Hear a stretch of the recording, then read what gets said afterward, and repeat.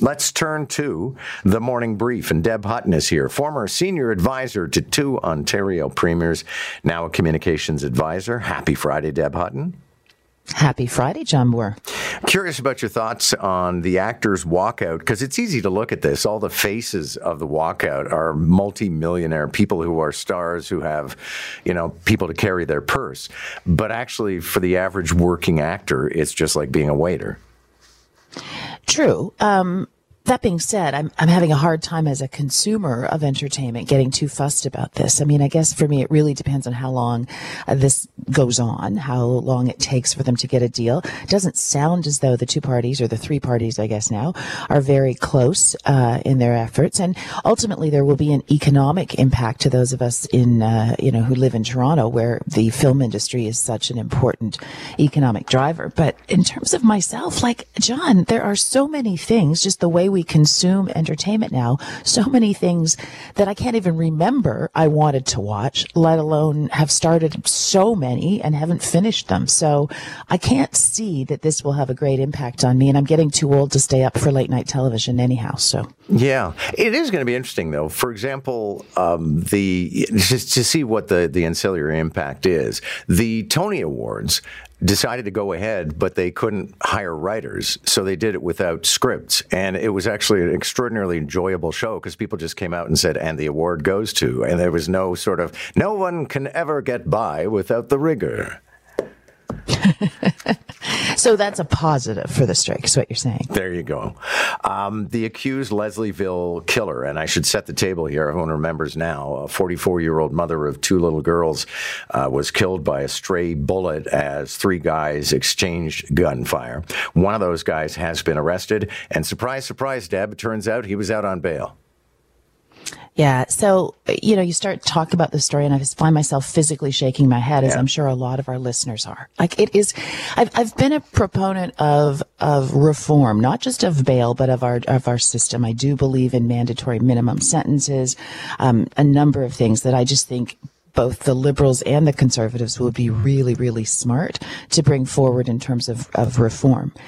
But what this sounds like is that if we actually just enforced the system we have, we'd be a little bit safer in this country. I mean, how is it possible that you breach probation and you're still on the streets? Not once, John, but twice. Like, what is wrong with our actual system? Forget reform for a minute, where this is happening. And I think about those poor little girls, the 4-year-old and 7-year-old, who now no longer have a mom. As they grow up, how can you explain to them that this absolutely 100% could have and should have been prevented? Well, and one of the problems would seem to be we're not all that serious about rounding up people who are in violation of either parole or bail. It's just not an active file. If they get pulled over for something in a car, then they'll run their names and find out, hey, you're wanted. But aside from that, nobody goes knocking on doors. No, and as I said, that's the current system, let alone reform. Like, let's just enforce the current system. Let's lock people up. And for goodness sakes, if they breach bail, don't give it to them again. Automatically. Now, you have served in 2 premiers' offices, so I'm very curious about your take on this. I always find it funny. If you're in opposition, you love the Auditor General. And then as soon as you get in government, you hate the Auditor General. And Doug Ford is unleashing on the Auditor General, insisting that they are investigating things that are way beyond their purview. Yeah, the one during my time in government was the Ombudsman. And in opposition, I'd say, guys, it's not that much fun because, the personality is such that they will do exactly the same thing to us when we get there. And sure enough, they did. The issue at that point was overreach. And I think that is exactly what is happening with the current Auditor General. There is an Integrity Commissioner investigation into the Greenbelt, which I think is the appropriate investigation when you're dealing with government decision making and who benefits. That is exactly what the Integrity Commissioner's job is. I see no way, shape, or form where a value for money investigation works at this stage of what's happening with the Greenbelt and potential development. I mean, how can you know if you've had value for money for the taxpayers when nothing's been built yet? So I think this is some form of, as I said, overreach of empire building or mandate, creep. I don't know what it is, but I do actually agree with the Premier on this, that this particular investigation at this stage is inappropriate. And then you worry about what motivates it and whether it'll actually be an effective investigation.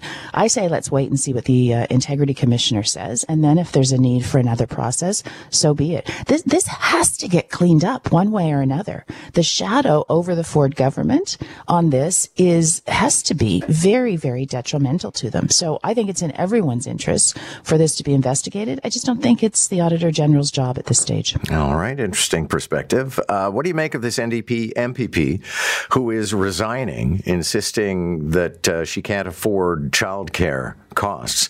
And I think it's worth noting, what is the figure that an MPP as a basic income is making $116,000 a year? The median income in Canada is about $48,000.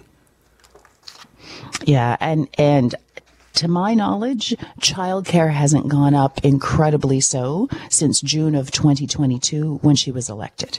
Like, I just think this is ridiculous, and it's a bit of a soapbox. If you want to go on to another job, which I believe she's doing in her hometown, if it's a job that she didn't have last year and it looks pretty appealing, great. But don't go out with some political statement that is absolutely ridiculous. Meanwhile, the Governor General apparently, and it wasn't the Governor General, it's her office. I'm sure she doesn't even see the receipts, but we're on the hook for $71,000 in limo fees for a 4-day visit to Iceland. And I don't know if you've been to Iceland. I have. It's walkable. Yeah, so I'm not letting her off the hook the way you are, John. The number of times I had a Premier say to me, "We're doing what?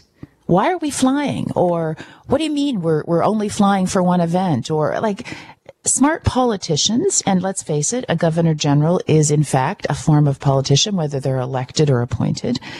They know better than this, and their staff should know better. And if you can think of one office in this country that has been laden with missteps when it comes to taxpayer spending, it's the Governor General's office. For how many Governor Generals and Governors General in a row? This is ridiculous. And if she didn't know, she ought to have known. I mean, $70,000 to be driven around in a BMW? Unbelievable. For the championship tomorrow will be Marquetta Vanders. Sorry. Thank you, Deb. Good to have you. Sorry, I'm multi-managing a whole bunch of platforms at the moment, so we ended up with some extraneous audio.